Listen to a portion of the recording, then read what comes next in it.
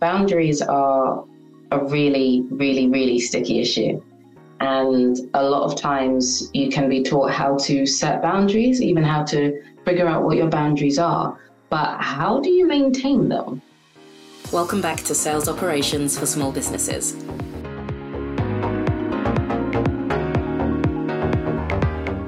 Because that's the point. If you think of boundaries as a wall, this is a harder analogy, but if you think of it as a wall and somebody's rocking up against it, then how do you reinforce that wall? How do you reinforce that boundary without actively punching the person back in their face?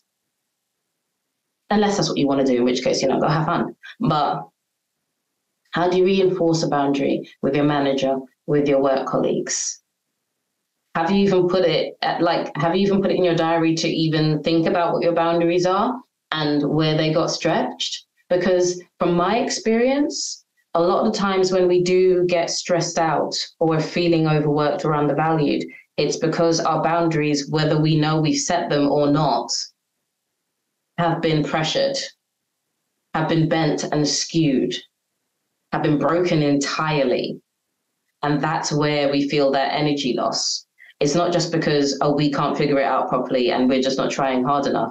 It's because whatever boundaries we do actually have in our mind aren't being adhered to, aren't being noticed, are being broken down, are being eroded.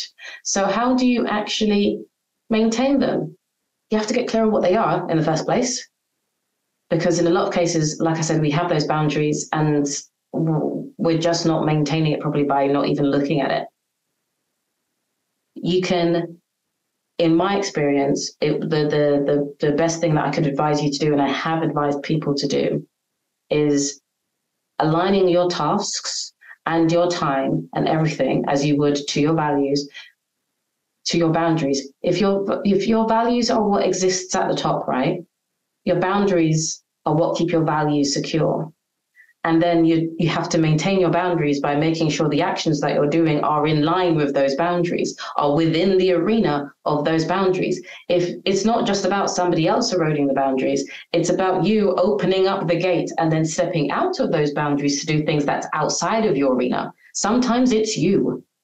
Sometimes it's you. It's you because you want to people please. It's you because you feel bad. It's you because you're looking at somebody else and they just seem to not be getting it. And you know how to do these things. So you're just like, okay, fine, let me just do it. It's all of those things. And I am not preaching from a place where I've never experienced that. I've done that a lot. I've done the, you're making an absolute mess out of this. Just give it to me. I'll do it. I'll do it in a quarter of the time. And I'll probably smile about it too. Go away and get out of my hair because you're making this whole thing look bad. I'll just do it. Stepping out of my own boundary arena to hurt myself. And the thing is some people can see that and some people can take advantage of that, purposefully or accidentally. Because for some people, incompetence is just a way of life. Others, it's a tool and a tactic. So how do you maintain these boundaries? Hand them into your working life. How you're going to approach some topics. If you've gotten clear on your boundaries, when you're having certain conversations, how are you going to go into those? Because if you know one of your boundaries is to do the work that is within your remit, unless there's some kind of emergency, because obviously people can be flexible, but doing the work that's within your remit plus 5%, if the need be there, then you're not going to go into conversation saying, okay, so how can I help you? Because they're going to say, do this, do all of the things. You're going to go into conversations with an idea of what you could be adding to the situation. And then you can say very firmly, okay, so I can do these things. Then there's other things on the table. What parts are you taking up? You're not taking on the whole list. You're giving them the space to be able to say, I'm going to take these things up, because plenty of people will happily just give you everything to do, particularly if you're working on your own, solo sales ops. That's one of the ways you have to reinforce the boundaries, by involving it in your everyday work and the conversations that you're having. It's how you present yourself. And you see all of these things that I'm talking about and what I've been talking about recently on the show, these aren't standard operational skills. These are professional. These are personal and professional skills. It's building up of the person that can withstand sales operations, because not everybody can.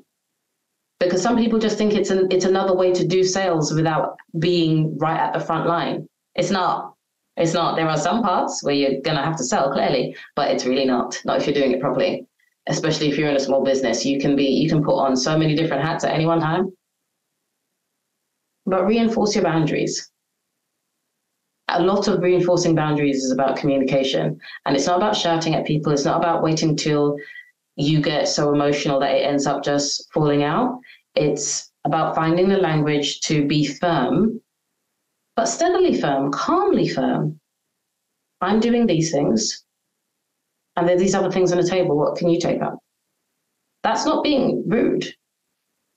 And again, you find your own language for it based on the culture of where you come from and your organization. That's how I would say it. So what parts can you deal with? That's exactly how I would say it and have said it. And then people go, well, I can take this bit and I can take that bit. Because you know what that does as well? It enables people. It empowers them to actually look at something and say, yes, I can do these things. And trust me, people want to work with you if they feel empowered when they're working with you. If they feel like they're having to take up too much work, or they feel less than, or they just don't appreciate you at all, so they're just throwing everything in your direction, they won't necessarily want to work with you, even if they're the kind of person that throws things at you. They don't have the joy of working with you. You're just seen as a shadow person. But you can enable other people by standing up for yourself. That it's such a key thing that I've learned. Because when people see you doing it, then it will encourage them to do it in other areas of their lives. So you really do have to enforce your boundaries through your communication.